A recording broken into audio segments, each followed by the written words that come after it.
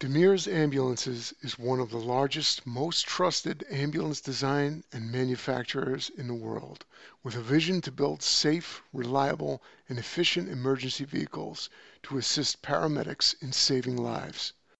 Demir's manufactures Type 1, 2, and 3 emergency medical and fire ambulances that set the bar for quality, innovation, attention to detail, and rigorous testing.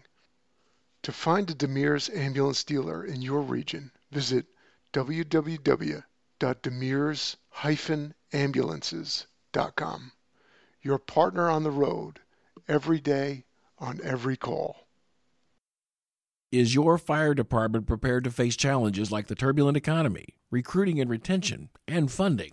Level up and get the training and strategies you need on the issues that matter most at WAVE 2023, featuring ESO Training Academy on April 11th through the 14th, 2023 in Austin, Texas. ESO, a leading provider of fire, RMS, and EPCR software, brings together national industry leaders, quality training, and experienced fire and EMS professionals for a unique conference experience that will inspire you to drive change within your organization and prepare for 2023's challenges. For a limited time, our listeners can use the discount code FIRETRUCK to save $100 on a full 4-day conference pass. Don't miss this opportunity to learn from some of the nation's top experts in emergency services. Visit ESOWave.com to register today. That's ESOWAVE.com. See you in Austin on April 11th through the 14th, 2023. This podcast is brought to you by Flex 7 from Tenkata Protective Fabrics. Like a trusted turnout jacket you've had for years, Flex 7 outer shell fabric delivers a perfectly broken-in feel on the very first wear. Flexible, comfortable, and powered with the strength of enforced technology, Flex 7 outer shell fabric is made to move. To learn more, visit tenkatafabrics.com/Flex7. Flex 7, powered by enforced technology, only from Tenkata Protective Fabrics.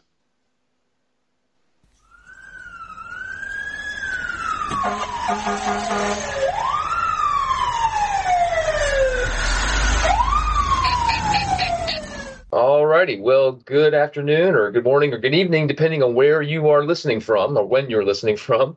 Welcome and thank you for listening to this episode of the Perspectives on Leadership podcast, brought to you by Fire Engineering. My name is Steve Shaw. I'm very proud to be an Assistant Chief of Fort Lauderdale Fire Rescue. I'm also honored to be part of the Fire Engineering family as an author, presenter at FDIC, and a host for this podcast. I continue to be a student of leadership, and I'm grateful for this platform and for the value it provides those who will listen, the opportunity it provides me to grow as a leader within Fort Lauderdale Fire Rescue. I'm eternally grateful to Fire Engineering for that. During the last conversation I had with Chief Holton, he mentioned that FDIC was a tactics conference, not just with firefighting, but with all things, leadership, training, mentorship, etc. And that no matter what we taught or presented or spoke on, we should always be focused on the tactical ways for our listeners or readers to model or deploy those ideals in the real world. So in that spirit and in his honor, I continue to focus on the tactics as well as the concepts. So once again, always thanking Chief Holton. I continue to be fascinated by how our perspective affects our ability to lead. Perspective is that lens which you view. Your perspective can become the lens that other people view the world through. So call it what you will. Mindset, viewpoint, angle. Perspective is a powerful tool in the toolbox of a leader. The goal for this podcast continues to be pretty straightforward: to take a concept or trait that we associate with leadership and take a deep dive down that rabbit hole. Our fire rescue service is filled with amazing leaders. Each have their own perspective on leadership. I want to pick their brains and allow them to provide as many tactical, deployable takeaways as possible for the listener. I'm forever grateful to Fire Engineering and Chief Holton and for my agency, Fort Lauderdale Fire Rescue, for allowing me to have this platform so that I can do all my parts in passing it on to my brothers and sisters in the fire service. So today, I'd like to talk about professional development. Now, let me preface this. I will always make the statement that I believe that our field, no matter how you put it, and for lack of a better way to put it, is a blue-collar job. We're always out there. We're pulling lines, we're throwing liners, we're starting IVs. We're out there with people. I also believe that we need to master the basics and strive to be the best at what we do, and that takes a robust training program. And we've had several discussions on this podcast, and there's tons out there in fire engineering on training. I believe that whatever we do, we must support the men and women in the field so they can take the best care of those who call us for whatever it is they call us for. But I say that with a caveat. Yes, we need to master the basics, but we cannot overlook the need to prepare our folk for future leadership roles that our fire service needs of them. Far too often, we find ourselves in positions that we have no experience nor preparation for. We often joke about the struggle we have in our fire service for succession planning. Every time I mention that topic, I get eye rolls and chuckles. And I know because I've been there. Many of us have. We've all been there, at least a lot of us, in situations where we're like, man, I didn't get the proper training or preparation for this. That said, I've also seen a growing trend in the fire service with members of our department and other departments and all across the country and internationally that are driving and striving for professional advancement. For example, I've seen many of our members and those in other agencies obtain advanced medical certifications and degrees ranging from their registered nurse all the way to a PA or an NP, nurse practitioner, or even a doctor. For example, local to me in Palm Beach County Fire Rescue, just north of me, you have to get on the Trauma Hawk, their helicopter. You have to have your RN. That's just one simple example. Many firefighters are obtaining advanced degrees such as bachelor's degrees, master's degrees, doctorate degrees in multiple areas such as education and communication. Also, the number of designations offered by the Center of Public Safety Excellence, the CPSE, such as Chief Fire Officer, Chief Training Officer, Chief EMS Officer, Fire Officer, that number keeps increasing every year. So in short, we are becoming more and more of a profession than ever before, and that's exciting. Recently, my new fire chief in Fort Lauderdale added professional development to my scope of responsibilities, and I'm excited about that. I'm taking this role very seriously and doing all that I can to research this massively important topic. And the first person I thought of when I started fleshing out this topic was Simmons from Oakland. Every time I've talked to Damon, we've always geeked out on our love for training, and I thought this would be the perfect topic for us to further geek out on. So a little bit about Damon before I give him the floor to say hi. Simmons has been a proud member of the fire service for over 26 years. His career started with the Burlingame Fire Department in 1997. And in 1999, he was part of the first paramedic firefighter class for the Oakland Fire Department.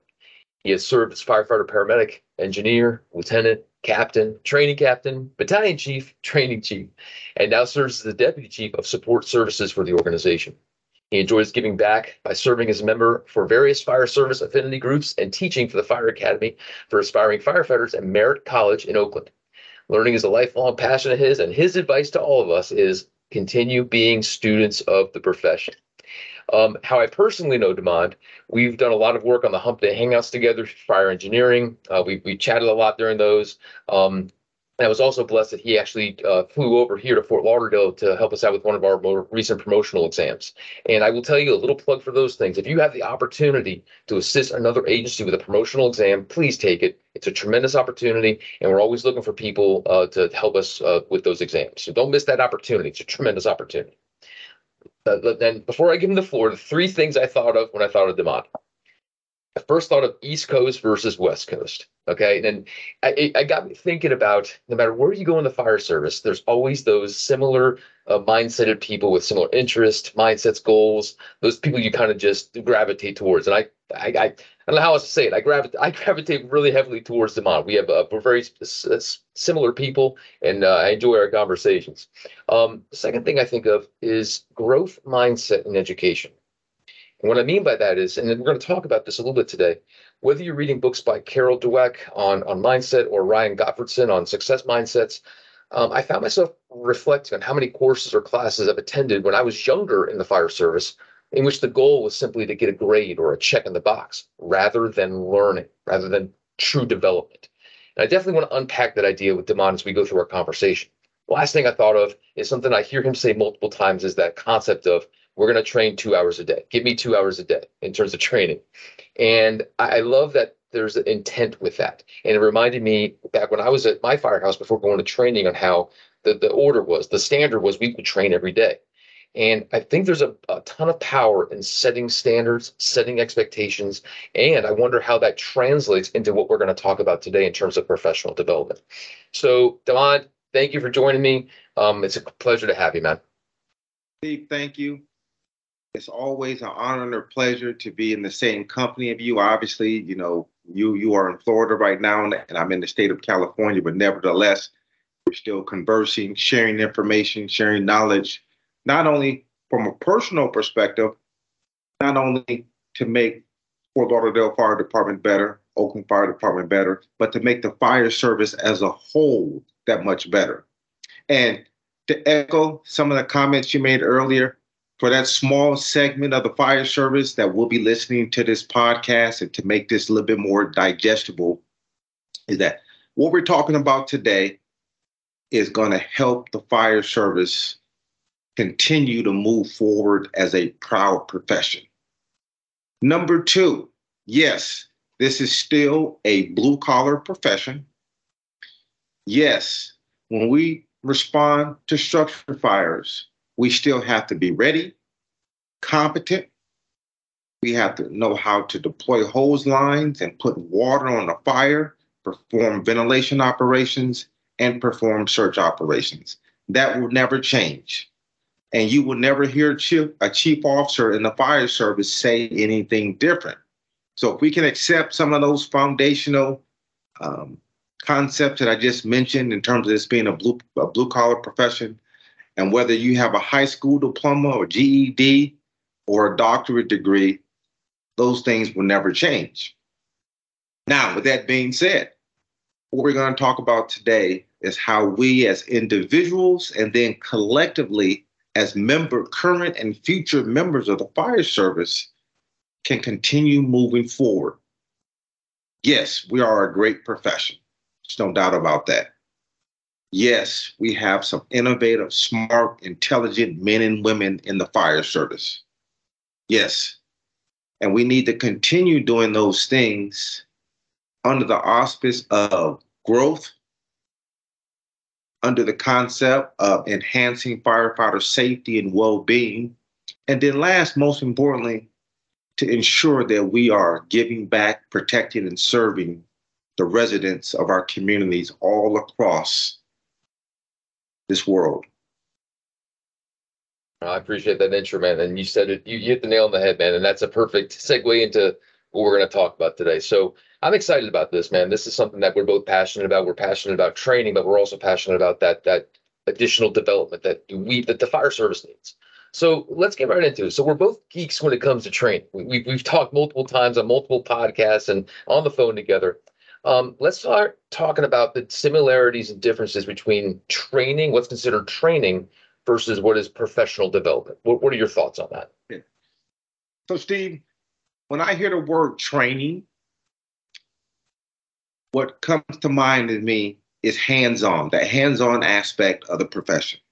As I just mentioned, pulling lines, throwing ladders, operating power tools, operating hand tools. When I use the word education, I'm talking about the learning aspect, such as reading, discussing something, being in the classroom. And so oftentimes, whether I'm writing an article or I'm communicating with the men and women in my organization, I always put the two words together, training and education. Now, you asked about professional development. When I look at the concept or I hear the term professional development, training and education obviously encompasses that. Professional development to me allows us to go down a couple different paths. Professional development, and as you mentioned earlier when we were talking offline, is from a horizontal perspective. I got an individual, he or she is a career firefighter. They have no desire to promote, to engineer, company officer, chief officer. And you know what? That's perfectly fine. Mm-hmm. There's nothing wrong with being a career firefighter. There's nothing wrong with being a career driver or engineer. So continuing on. And then professional development also encompasses those training and educational opportunities that include fire service specific themes and topics in KSAs, as well as topics, skills, KSAs that are not necessarily part of the traditional fire service discussion. As we were talking offline about when an individual, he or she transitions from working in a fire station to now working in the office. Well, when you're working in the office, on your break, you're not out there throwing ladders, or you shouldn't be. You're not out there pulling the hose lines when you're in the office. There's a whole different set of skill sets that you need, whether you're working in the office as a training captain or training chief or some other aspect of the profession. So the professional development piece, which we talk about a lot in the fire service, and unfortunately, as a whole, we haven't quite arrived at that point to where every fire service organization, not only in the United States, but for the world for that matter, has a comprehensive professional development plan for individuals who want to remain in a current position, as well as individuals who have a desire to promote. And as we all do, and we have to do it, it's the right thing to do, we have to promote our organizations. My organization, Oakland Fire Department, been around since 1869. Current fire chief, Dr. Reginald Freeman, one of the first things that he did when he came to the city of Oakland from Hartford is that through a labor management partnership, we collaborated and we put together the first ever comprehensive professional development program for the Oakland Fire Department, which encompassed training and education on those basics, those necessities, those things that the men and women who are riding on engines and trucks and rescue units, ambulance units across the fire service have to know and have to continue to practice. But he also forced us in a way to look at those other topics and themes and essentials that we need to master and comprehend in order to go from a great organization to what Chief Simon, who hired me in the city of Oakland, Chief Gerald Simon, mentioned, a world-class organization. Yeah, and I remember Chief Simon. He, for a brief stint, came over here to Fort Lauderdale, if you remember, a while back. Yeah, so I definitely remember Chief Simon. Appreciate him. Yes. You said a lot there, and I'm glad you talked about a couple of things that I don't even know if we're going to have time to dive into, but you mentioned horizontal versus vertical. That speaks to me because, like you said, and that statement's powerful, it's okay to be a career firefighter. It's okay to be a career firefighter. That's a wonderful thing. We want those career firefighters with the institutional knowledge, the experiences, the everything from the knowledge of their territory to the knowing where the bodies are buried. And I remember not understanding that when I was a kid. I remember my dad always telling me, promote, you got to promote, you got to promote. And I remember talking to senior firefighters, like, why aren't you promoting? Why don't you want to be an officer? And they're like, Steve, I'm happy with what I'm doing. I'm good at what I'm doing. This is where I belong. And that is absolutely okay. So from our perspective, and like you were talking about the organization, how do we, and this is what I think about now, especially since professional development is under my purview, how do I take that person and make sure we are helping them develop professionally in the role that they're the best suited for? Are we giving them not only the training, but the opportunities to, like you say, advance horizontally instead of vertically? That's a beautiful thing. And I think that's a great way to keep going with this conversation, that idea of horizontal versus vertical development. But you said it right there. It's okay to be a firefighter. It's okay to be a career firefighter. It's okay to be a career paramedic on a rescue truck. It's okay. That's absolutely fine if that's what your passion is and that's what you're good at. I think that some people lose sight of that. So I'm glad you started with that. So what should firefighters consider? Why should firefighters consider looking into advancing themselves in a professional capacity? What's the why there? Couple whys in terms of advancing from a professional perspective. First and foremost, from a personal perspective. And it's not about having a bunch of plaques on your home office or your work office that says, I accomplished this, I accomplished that.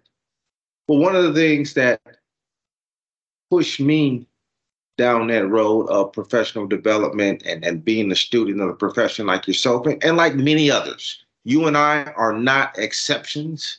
We are part of the norm in the fire service. For those of us, so for those of us out there that will be listening to this podcast, Steve and I are not the exception. For every Steve and Damon, there's probably an additional 10,000, if not more. But getting back to it personally, uh, it brings me joy when I accomplish, and I'm not a big fan of using the word I, but I'm going to use it here, when I accomplish certain things.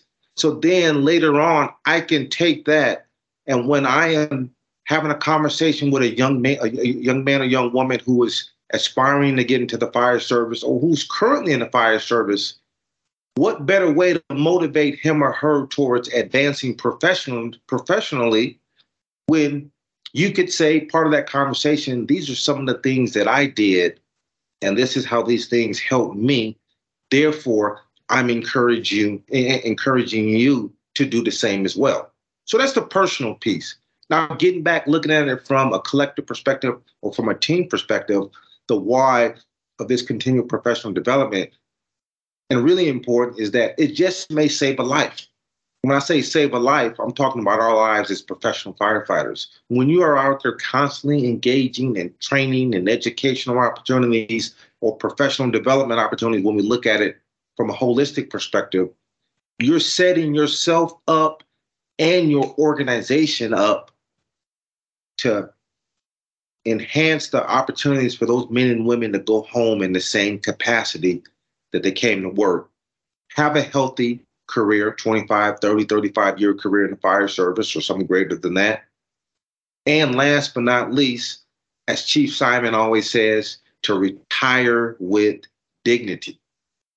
The third why of professional development. We look at some of the great work in the fire service that's being conducted from the perspective of fire dynamics, fire behavior. We look at some of the great work that's being done as it relates to cancer, occupational cancer, the best strategies and tactics and avenues to reduce the likelihood of a member of the fire service from contracting occupational cancer.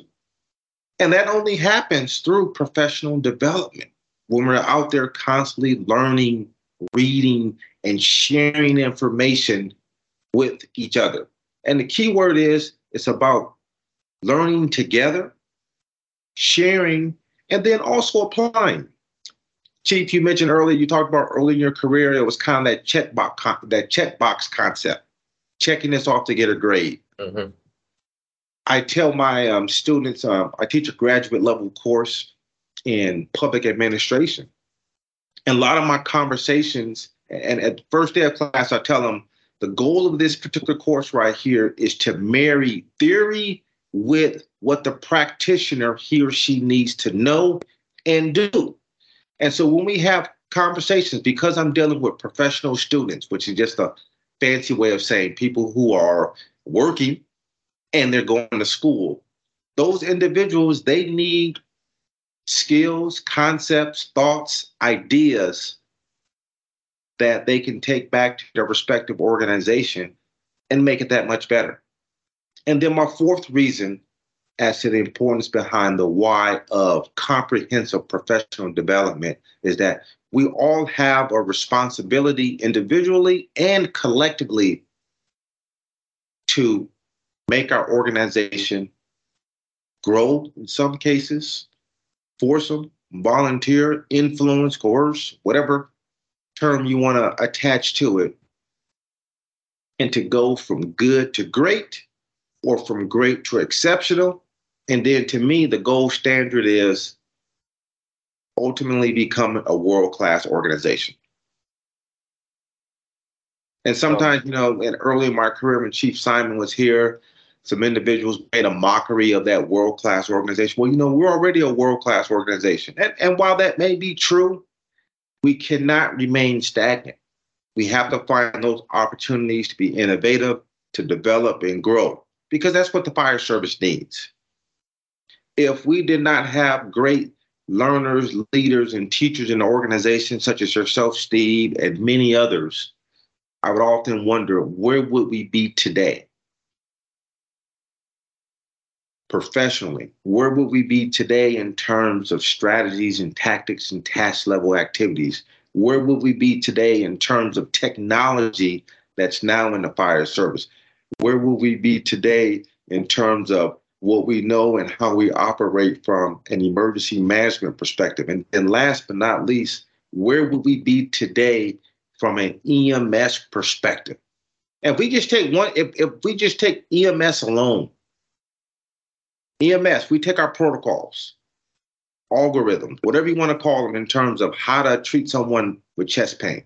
That's not based on, Steve, what I think or what you think an individual who is experiencing chest pain is based on evidence-based research, empirical-based or empirical-rooted research that has identified the best way or the most appropriate way to treat a patient. And I see that now entering the fireside of what we do in terms of tactics and task level activities that's based on empirical evidence, research, that's something that's been well thought up, been well thought out, and applied in a controlled environment, and now we're using in the real world. So those are all the reasons why we have to have a continued, and I underscore the word continue, because I don't want anyone to come back and say, well, Damon, we're already doing those things in our organization. And if you are, that's great. Please continue doing those great things. Now, for those of us who belong to organizations where it's hit or miss, it comes and goes, or in worst case scenario, your organization is not doing that, then folks in the fire service, we have to gravitate towards comprehensive professional development, those things that have been part of the fire service since its inception, as well as those things that are new to the fire service and that we now have to hone in on.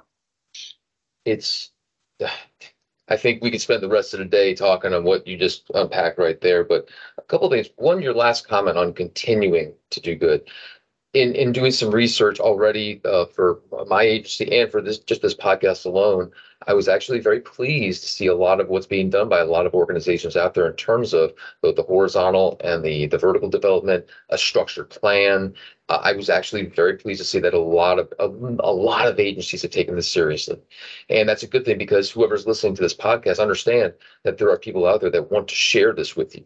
Myself, Damon included, we have information. We have great information that's been produced that's helping us right now becoming, as you say, to striving to become world-class organizations. So if you're not doing it, there are tons of resources out there that want to help you out with that. Another thing you said in terms of that idea of world-class organization, it's wonderful to have that statement of, yes, we want to be a world-class organization, and that's a great vision. And then what we're talking about here is part of that vision. It's the deployable tactics. It's what needs to be done to get to being that. In other words, you can say world-class organizational data. What does that look like? And this right here, what we're talking about, is the guts of it. That brings you closer to that. So I'm glad you talked about that vision. A lot of what you talked about in terms of it's our responsibility to not only help us get from good to great to exceptional, then like the world-class, but helping our own. My new fire chief, Steve Golan, his platform has been servant leadership. And I've taken the opportunity to do some extra research on that topic and read some books on it. But essentially what you're talking about is just that. It's serving our folk. It's making sure that we help them develop professionally in all aspects, so that when, not only through their career, but when they retire, that they can enjoy whatever's next that much more efficiently, better, whether it's seeking another job in the fire service, seeking a job in the private sector, chilling out and relaxing, enjoying your pension, whatever that looks like. But that's what my mind goes to in terms of this idea of developing professionally. They're professionals, and our job is to help them, guide them, to help them develop over time. Not just, okay, you're done with year one, you got what you need for the next 30 years. Absolutely not. Absolutely not. It's not just about here's your 30 CEUs for 2 years, or you're checking the box from your LMS used for training. It's about what can we do to keep getting you better all the time. That's where my mind gravitates towards. So you put a lot on there, man, and it's a good conversation. I'm trying to stick with somewhat of a narrative, because I think you and I could probably take that and just keep going all day like we usually do. And Steve, just to add a component to that, since you're talking about leadership, and that's another area of the fire service where, that small group again who will say that we put too much emphasis on leadership and not an emphasis on tactics and task level activities. Once again, folks, I do not know of one fire chief in the fire service who has stated or who has the belief that leadership is more important than the hands-on portion of what we do. They're all important. That leadership piece, we also have to emphasize that leadership only happens when we have good followership and good management. Those three are joined at the hip. So think about that. Current and future company officers and chief officers. Leadership, management, and followership. Those all have to be in a line. And if they're not, the organization will suffer in some capacity. Absolutely. And in worst case scenario, it will lead to a death of a firefighter. And without naming any names, there are, unfortunately, a few fire chiefs recently have had to resign or been forced out from their organization, not so much because of poor leadership on their part, but at some aspect or some part of the organization, there's been poor leadership, poor management, and the absence of good followership. Mm. Yeah. So let me ask you this. You have your doctorate. So let me ask you this. And by the way, I've talked to my wife about maybe pursuing my doctorate. She kind of looked at me like I had a banana growing on my forehead. So that's another talk for another day. But let me ask you this. What drove you to go that high in your educational path, and how has that benefited you and the organization?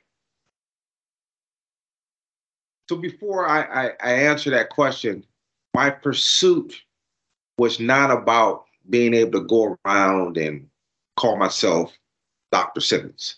Mm-hmm. And quite frankly, for a long time, a lot of individuals in my organization didn't even know that I had accomplished that. I was proud of what I accomplished, but that was not the goal. And to this day, my own mother does not know that I completed my doctorate degree. And she and I talk 3 or 4 times a week. So putting that to the side. So once again, so folks, to me, what drove me was number one is that growing up, I always enjoyed learning. During the summers, I used to go back home to Michigan, and I would stay with my grandmother and my grandfather. My grandfather, in addition to working in the factories in Michigan, he was also an associate pastor, and he was always reading the Bible. And my grandmother, she would be upstairs and the same thing. So number one, I enjoyed reading. My mom, she always emphasized learning. You know, we had to get good grades. And I enjoyed going to school. Up until about my last 2 years of high school, I was always a good student. And my last 2 years, I kind of became a underachiever. And that's just a nice way of saying that I started doing bad stuff and I had to get back on track. But so what pursued me was, what pushed me was, number one, is that I wanted to do something so that down the road that I could share with my kids, my nieces and nephews, the importance of education. Because I can't say to my niece, for example, right now, she's a second-year student out there in Florida at Bethune-Cookman University, Historical Black College and University. You need to do this, and her uncle has not done it. And then number two, my reason for pursuing it is that I wanted more young men and women in my organization to do the same. So quite naturally, what happens now is that I'll have new firefighters and come up to me and say, Damon, Chief, I'm thinking about going back to school. I stop them there and say, I don't want you to think, I want you to do. And they know my story. And oftentimes, because they know my story, they feel comfortable coming to me. Because we know in the fire service, you know, when individuals are pursuing their higher education for reasons other than it's a minimum requirement for promotion, that they're often frowned upon. Why are you doing that? You don't need a degree to put out a fire. We've all heard that. And that's been said at every fire, at every coffee table all across the world.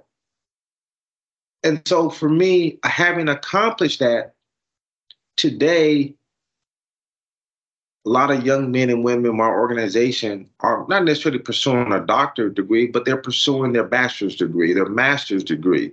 And because one of their chief officers has accomplished that, they see it as something that's being okay. Yep. It's relevant. And then the last reason for pursuing that was because, and you're probably going to think I'm crazy when I say this, I'm at the halfway point of my career in the fire service. So as Steve mentioned in the bio, I have 26 years, and gosh, those 26 years go by fast. We got a recruit class that's getting ready to come in a few weeks, and I'm jealous. And I'm jealous in the sense that I wish I was part of that class. All the good and bad that I've dealt with over the 26 years, I don't want to exclude that. I want to keep that and start back over from day one again. But in order to remain in the fire service for 50 years, you have to be relevant. And the only way to be relevant in the fire service at year 20, at year 30, or year 40 is that you have to be a student of the profession. You have to, whether it's through formal education or informal education, you have to be a student of the profession. So for me, those were some of the reasons why I pursued it. And then last but not least, just because I had the time. And I say that is that I tell young men and women in the firehouse today, use those, in our case now it's 48 hours. We work a 2 on 4 off. When I first came on, we were 1 on 2 off. Mm-hmm. Use those 24 to 48 hours wisely. And I tell folks, one, what I don't want you to do is spend all day in your room. You need to socialize. You need to interact with your crew. That's very important. So once again, to that small group out there in the fire service, education and social media and smartphones is ruining the fire service, and from a cultural perspective, from a perspective of teamwork. To that group out there, and that's a whole nother conversation. But don't have a routine of every evening that you're on shift after lunch, or after dinner, it's movie hour. And movie hour is 4 and 5, 6 hours long. Hang out, socialize, learn, share information, but use a couple hours during the evening in your room to read, study, write. Read case studies, analyze those case studies, LODDs, near misses. And if you're going to school, use those few hours to read and study. We are one of the very few professions where an individual, he or she, can basically get paid to go to school. How many other professions can you sit in your office place and work on your degree? Yeah, forget that sometimes. And it not be frowned upon, or it not get in the way of your general responsibilities. Yep. So those were all the reasons why I pursued a doctorate degree, is to influence, motivate, and encourage young men and women, as well as older individuals, because you can't discriminate based on age, to say, yes, education is important. Yes, this is still a blue-collar profession. However, that does not mean that we remain stagnant as professional firefighters. And Dr. Dennis O'Neill, he does it. And if you go to the United States Fire Administration website, there's a great presentation that he has on there where he talks about those concepts: training, education, experiences, as well as formal education and professional development. Those are essential. And obviously, with him being from the East Coast and having that Jersey City accent, he does it a lot more eloquently in how he explains it. and in the context of Johnny, who the guys think should be the fire chief? It's, I share a similar drive for my educational, like, for example, I have a bachelor's degree in chemistry and I have an RN. I didn't do that for the accolades. I was trying to do my job better. And for me, the way I saw it is when I started getting into the fire service, I wanted to be a hazmat tech. I wanted to be the best hazmat tech I could. So I rose a personal bar to go after some additional training and additional education, like the chemistry degree. Now, after a certain time, when everything is mathematics, you can't do balls and sticks models and with organic chemistry like you can in PChem. It's like, I can't even do anything with this anymore. It's not benefiting the fire service anymore, so I'm moving on. And same thing with the RN. The reason I got my nursing is because I wanted to be a better medically trained medic. I wanted to do the job better at the highest level I could. So I started thinking about that. And it was, so in the beginning, years ago, it was more of a personal thing. But then I realized after I got, like, my RN, for example, when I went to get my RN, those 2 years, you can imagine the conversations the guys at the kitchen table had with me. They would make fun of me up and down. But after I was done, they're like, "Hey, man, can I talk to you for a second? Hey, where did you go? Can I talk to somebody about that?" It was almost as if it was like okay now for them to want to go after that. And oftentimes it was probably one-on-one. They would catch you when no one else was around, and ask 100%. Yeah, 100%. And what that tells you, no matter whether you are in Fort Lauderdale, Florida, or in Oakland, California, it's still the same mindset amongst us, good, bad, or indifferent. So once again, for those of us who are listening to this podcast, is that, those takeaways. It's okay to go back to school. It's okay to continue your education. Do not be influenced by what's going to be said to you at the coffee table. Because oftentimes those individuals who are naysayers or Steve, why is Steve going back to get an RN degree? How is that going to make him a better firefighter? And what happens? Those individuals catch you when no one else around. Hey, Chief. Hey, Cap. Can you tell me more about that program? What do I need to do? That's what happens. Oh, yeah.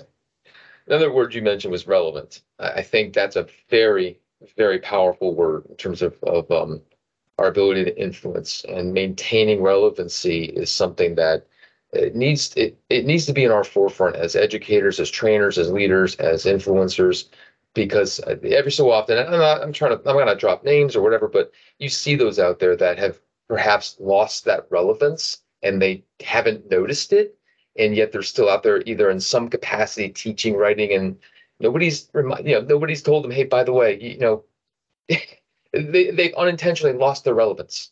And it's unfortunate that it happens. So being intentional about staying relevant, keeping yourself educated, is important. And that could be another conversation for another day. I'm glad you mentioned that word, though. Yeah. Let me ask you, there's a couple of resources out there, and I got a guy who emailed me prior to this conversation. His name is William Off from Southampton, New Jersey. And he just completed an article that'll be available in May for fire engineering on resources that are free for us out there, like federally funded resources, National Fire Academy resource, online resources. And in the article coming out of May, he mentioned a bunch of them. But when he wrote this to me, it was very ironic. This is going to be something we talked about. And I remember recently taking some of these DHS-funded courses, whether they were in Socorro, New Mexico for EMERTEC, or Vegas for the RAD class, or Anniston, Alabama, or wherever. And I mean, they were free. I didn't pay a cent. All I had to do was get a day off, and they flew you out there, gave you the training. It was some of the best training I've ever had. I wonder why I don't see more people doing those classes and attending more of those classes. And granted, they fill up, but I don't hear a lot of vibe about that. So what's your thoughts on some of those, everything from the National Fire Academy to these DHS-funded courses, or those? What are your thoughts on those? So my thought is simple. Take advantage of those opportunities. And just as you mentioned, wow, technically, yes, they're free, but technically our tax dollars are paying for us to be able to attend many of those classes. One of them, like you mentioned, Department of Homeland Security. the National Fire Academy. And that's where, Steve, it's our responsibilities as company and chief officers in the fire service, as individuals who value education, to have those conversations with the men and women in our respective organizations. Example, I'm out here in California, and unfortunately, and I don't have a problem saying this, but a lot of individuals in my organization have never attended the National Fire Academy, as example, know nothing about it. So every chance I get to promote the National Fire Academy to the men and women in my organization, that's what I do. Mm-hmm. And once again, you and I are not exceptions. For every Damon and Steve that's out there, there's thousands others that are doing the same. So mm-hmm. what we have to do as leaders, managers, influencers in the fire service is to continue promoting that. Make that part of that academy experience. In addition to X amount of weeks of throwing ladders, pulling hose, have a day, have 2 days, have a week where we talk about what does comprehensive professional development look like, where we talk about those resources that are out there to you, Department of Homeland Security. We have another one here. It's tied to the Fed's UASI, Urban Area Security Initiative. Mm-hmm. And they too provide free training opportunities, law enforcement, fire, emergency management. And that's my hope. It's no different than now in the current Firefighter 1 curriculum. You have a section where we talk about occupational cancer, what we need to do versus not do to set us up for success in that realm. And that's where we need to go next. In setting that up in the academy to where we talk about what professional development looks like. So for our listeners out there are a slew of opportunities in terms of training and education that are free. And there are also some great training and education opportunities out there that are relatively inexpensive. Now, we know, unfortunately, not everyone can go to FDIC. Oftentimes, money and the inability to get time off from work are showstoppers. I understand that. There are a lot of regional conferences that for the last few years, and definitely when we were in this COVID period, that have popped up. Now, in terms of size, they don't necessarily rival that of Firehouse and FDIC, but in terms of relevancy, in terms of acquiring training and education and overall professional development that can be beneficial to you, your company, your battalion, and your organization, they're definitely out there. Fire Nuggets, which was started by 2 members from the San Jose and San Francisco, California fire departments, now being led by a couple individuals from the city of Berkeley, which borders the city of Oakland out here in Northern California. They are doing great work on a national level to bring in individuals to talk about a number of different topics. And Steve, you mentioned that piece about being some individuals out there that are still teaching. Obviously, for professional reasons, we're not going to name any names, but for our listeners out there who are passionate about teaching while you are still actively part of the fire service, and then once you retire, in order to remain relevant, you have to be a student of the profession. Mm-hmm. You have to be adaptable.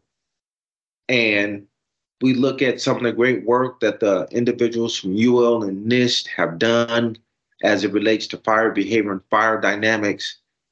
They have taken us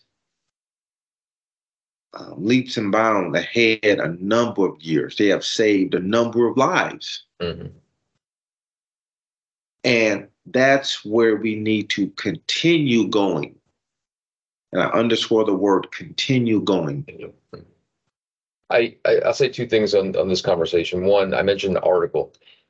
Just so I put it out there for people that are listening, fire engineering specifically, we're always looking for articles. And Chief Halton, before we pass, and now with cheap roads, there's always a constant reminder people, hey, listen, we're looking for articles. So if you have an idea, please, please, please, if you're passionate about something, write that in an article, send it through channels, and let us take a look at it. We definitely are craving more content, especially for those that maybe haven't written something. Put yourself out there, write something that you're passionate about. Let us comb through it and see if we can use it. Second thing is, you mentioned opportunities. In terms of tactics, in terms of tactical takeaways, and using some of these free courses. Years ago, when I had my first firehouse, I told the folk at the firehouse, hey, listen, there's this free course out there over in, I think this was the one in Vegas.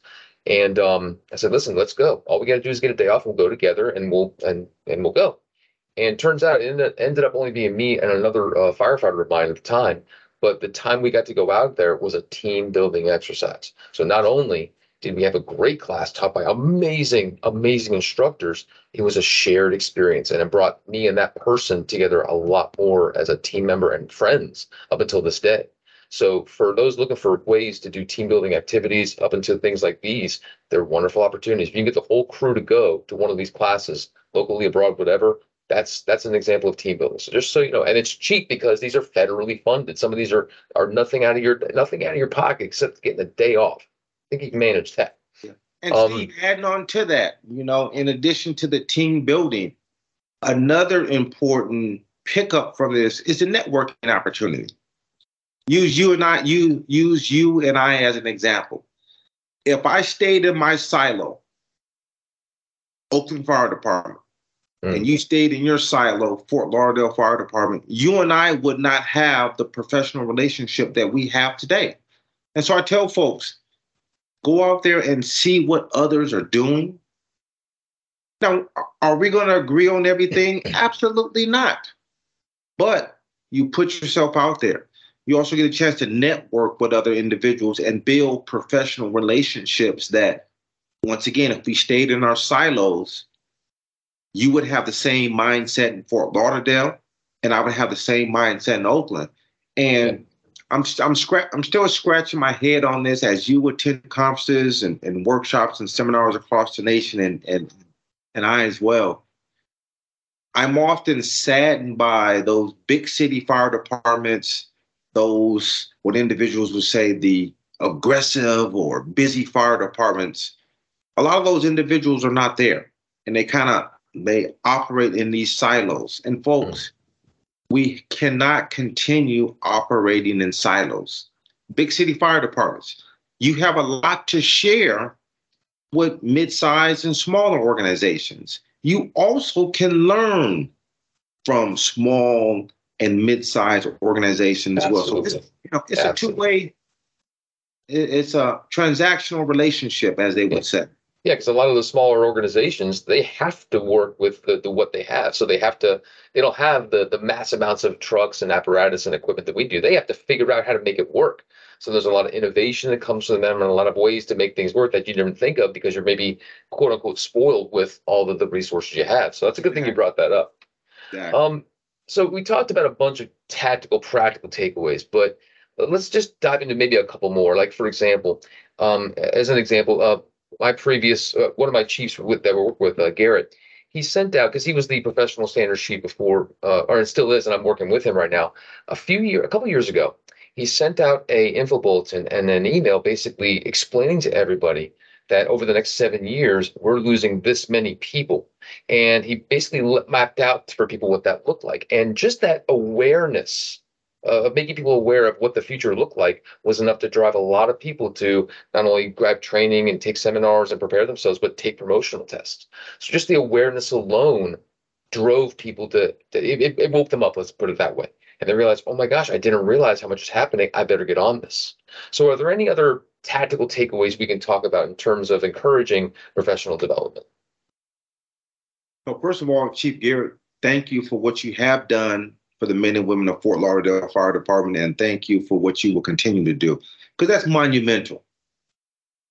Steve and you and I, we were, prior to launching and recording, we were talking about succession planning, succession management. If you go to the National Fire Academy and preview EFO papers, there are a bunch of research articles on succession planning, succession management.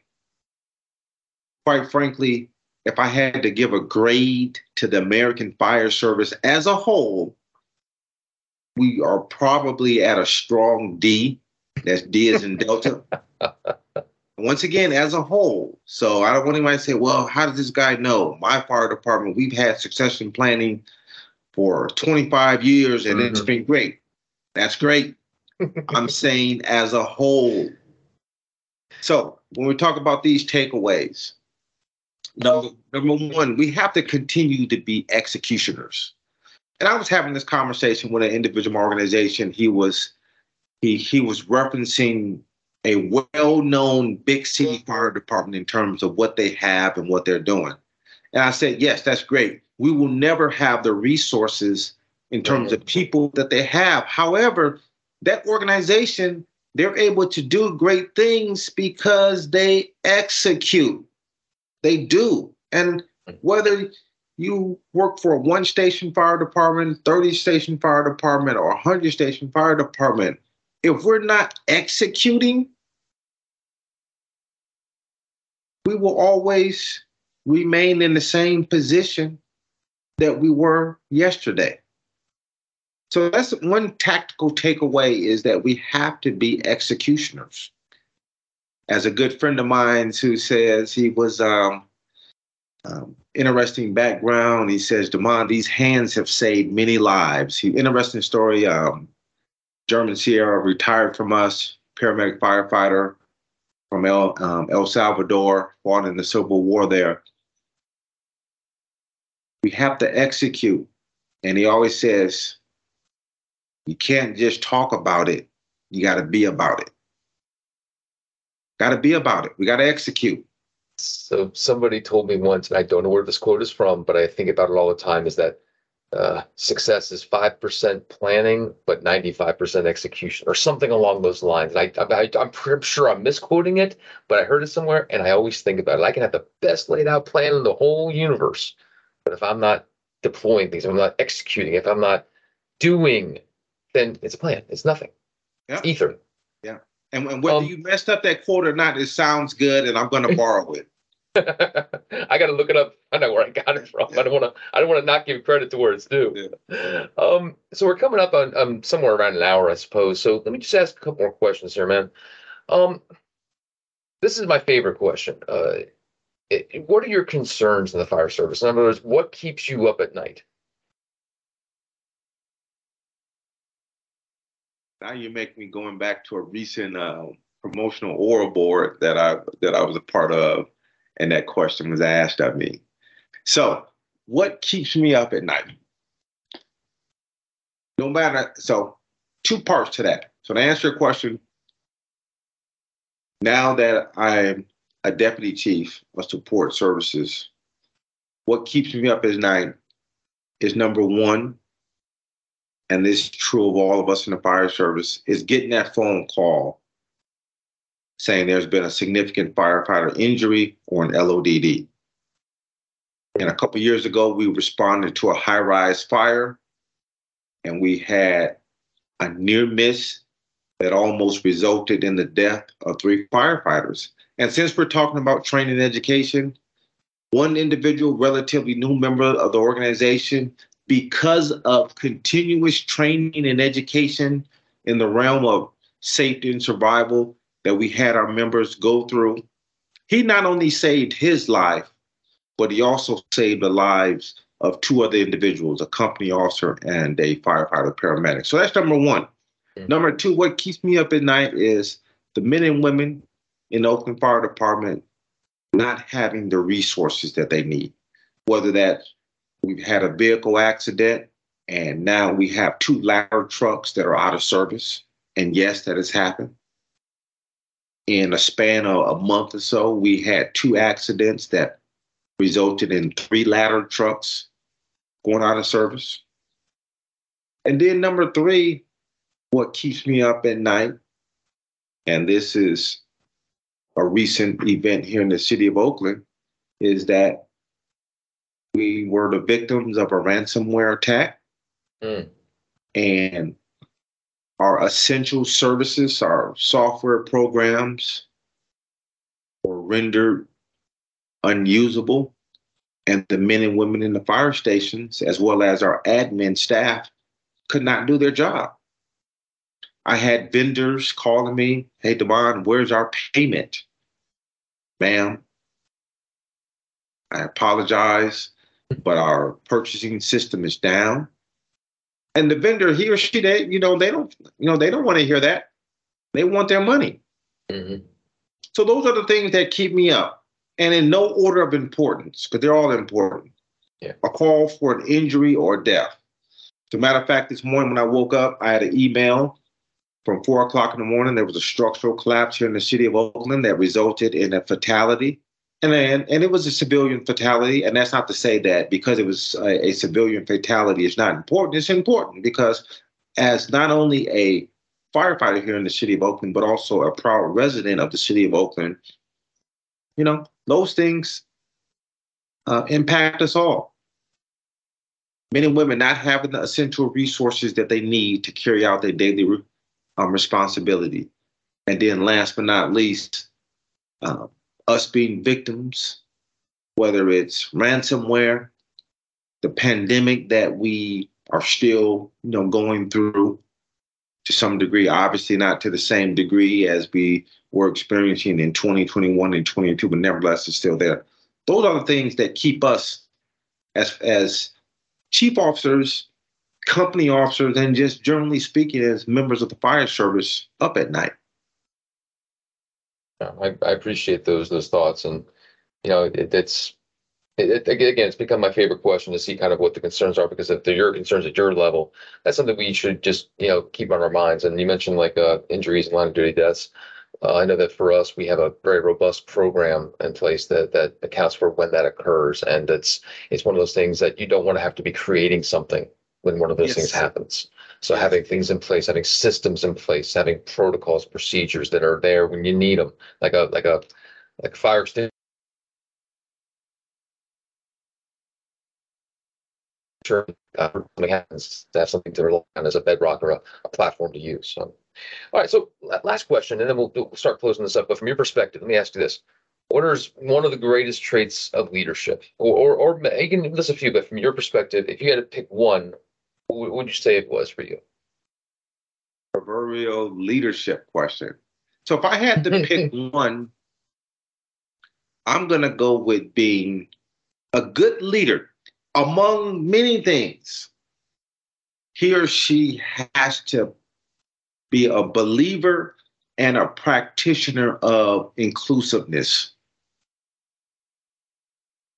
And when a leader, when he or she is inclusive, it's telling the organization that we value all of our employees in terms of their knowledge, their abilities and capabilities, and what they have to offer to an organization. When a leader believes and practices inclusiveness, it brings a number of ideas to the table, a different set of conversations, and it leads to an organization being that much more effective, innovative, and it enhances all of our requisite responsibilities that need to be in place in terms of serving our respective community. Gotcha. If a leader, that's good one, man. Yeah, and if a leader, if a leader, if he or she is not inclusive, I don't care how many degrees you have on the wall, I don't care how many leadership books you have read, how many leadership books you have on your bookshelf. I don't care how many classes you've been to. I don't care if you got CFO, CTO, ABC, DEF, XYZ behind your name. If you're not a believer and a practitioner of being inclusive, why are you in that leadership position?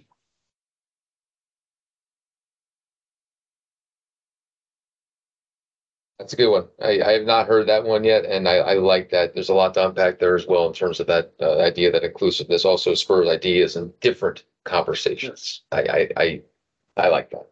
So as we wrap this up, man, is there any, and again, we're speaking to the audience, we're speaking to the people that are listening. Is there any final words that you have in terms of what we've been talking about the need for professional development, what that looks like? What are your final thoughts on that? So a couple of them. So first of all, I'll give a plug to both you and I, where both you and I will be teaching at FDIC, right? Yep. Yes, sir. So individuals, make sure you stop by. I know it's going to be a bunch. All the classes that are lined up are going to be great, and that's one of the downsides of FDICs, that it's so many classes, and you can only be in one class at a time. So That's true. choose wisely. So that's takeaway number one. If you can, make it out to FDIC. Number two, final closing, is that in order for this profession to continue doing great things, and to our naysayers out there, that small group, I use the word continuing because we never stopped doing great things. We've never stopped focusing on our core responsibilities as they relate to EMS, as they relate to fire suppression. And then a third one I want to add on there as takeaways is that we have to continue with a keen focus on all things community risk reduction. Now, I'm a realist. No matter what efforts we put in place in terms of education and training, in terms of engineering, unfortunately, bad stuff will continue to happen. We'll have to continue responding to fires and EMS calls and hazmat calls. But 2023 and beyond, let's put a heavy emphasis on community risk reduction efforts. And community risk reduction efforts helps our communities, and it also is a enhancer to firefighter safety and well-being. Once again, I'm a realist here. Bad stuff will continue to happen. Buildings will continue to catch on fire. Unfortunately, we will have buildings that will collapse from time to time. But we got to put a continued focus on community risk reduction. And then this final takeaway, which is tangential to our core theme here today in terms of personal and organizational professional development, is that if your organization does not have a plan, contact Chief Shaw, get a copy of their plan. Quite confident he will have no problem sharing it with you.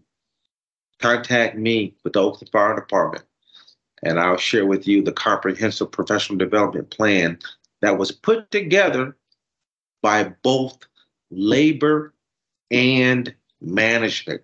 And if you don't want to do that, sit down as part of a labor management initiative and put together your own professional development program.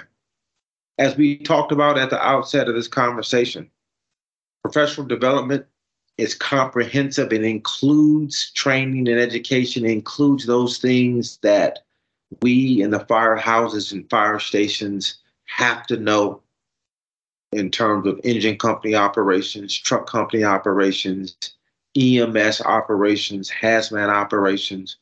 But it also takes us one step further in those things that we don't necessarily think about or use every day. Good written communication skills, good oral communication skills. Yeah. Understanding how other departments and divisions that make up our local or county government assist us. As division chief and deputy chief of support services, I work with a lot of civilians now.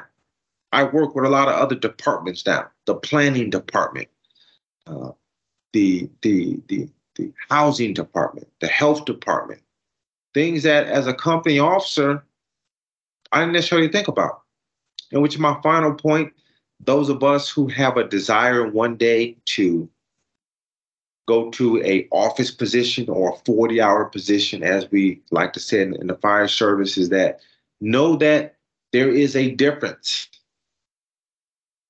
between the two. Still the same mission. But I tell folks sometimes in the office when I'm working, I used to have he's now a chief. He's actually the number 2 in command now. At the time, he was a captain. I was a chief. He was like, Devon, your office is always shut.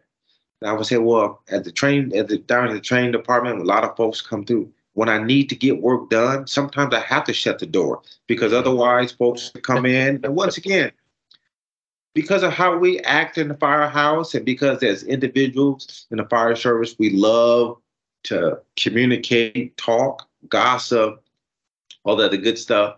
There's sometimes I have firefighters come into the office and just sit down like they're in the firehouse. And I was saying, hey, I would love to converse with you and find out, hey, what's going on out there? But guess what? I got deadlines that I can't say I'll get next shift, or I got deadlines where I can't say, well, Chief, I couldn't get it done because we had 15 EMS calls or we had 2 structure fires. Mm-hmm. That excuse is not going to work at my level anymore. Now, if there's a major emergency, there's a ransomware attack and I don't have access to services, then I got a valid excuse. But those are my takeaways. But last but not least, and I know I've said that in the last thing, but the last but not least, my final takeaway is that continue being a student of the profession, both through informal channels and through formal channels. Well, that's a perfect way to wrap this up, man. So in reviewing all this, as we wrap this up, I think we covered a lot of ground today. And just there's some notes here I'd like to just summarize here. First of all, we talked about the idea of training versus professional development, how both are important. And we talked about horizontal versus vertical, and the fact that it's okay to be a career firefighter. But that doesn't neglect the fact that we still provide professional development for even that professional firefighter across the board at their rank, more so than in the vertical path. But they both are important. You mentioned advancement. We talked a little bit about a variety of things. I love the idea of doing this in terms of servant leadership, in terms of for our people, developing them professionally for a variety of reasons, both while they're on the job and then helping them to transition when the job is over. That was a powerful discussion. I like the word relevant. I think I'm going to be, as I walk away with this conversation, that idea of relevancy is something I'm going to just do some more thinking on, to say it lightly. I think that you mentioned I don't know if you said this exactly, but for guys like us, people like us in the fire service going to school, developing themselves, it's almost like you give permission for it to be done. You're setting an example, and then by deploying it, by executing based on that education or professional development, you show the value of it. So there's a lot to be said in the example we set by not only doing the extra work, but what do we do with it, the execution part of that. You mentioned Dennis O'Neill's video from the National Fire Academy, I think it was. That's a good video. If you're listening to this and you have a chance to look at Dennis O'Neill's video, from the way he describes the idea of professional development, great video. I'm glad you mentioned that one.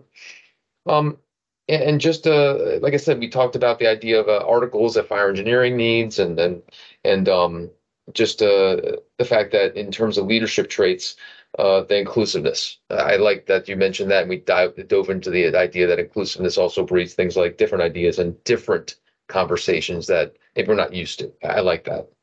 So listen, man, this has been a good conversation, and I'm glad we were able to tailor it to maybe just over an hour, because we definitely go deep with this. But as Damon said, we're resources. There's a tons of resources out there to go further with this if you're interested in terms of career development, in terms of succession planning, in terms of professional development. People like us are out there. We'd love to talk and continue these conversations, whether it's emails, text, whatever. So thank you, Damon, for the conversation today. It's been a pleasure and an honor. Thank you, sir. And thank you for those who are listening, and go out and apply it. So as we wrap up, just a reminder, FDIC is next month. We hope to see some of you there. I want to thank Fire Engineering for giving us this platform. I want to thank my fire department, Fort Lauderdale Fire Rescue, for allowing me to continue to explore the space on this platform. And I guess we will see you all either next month at FDIC or next month at the next podcast. So everybody have a wonderful day, and God bless, and we'll see you soon. Take care.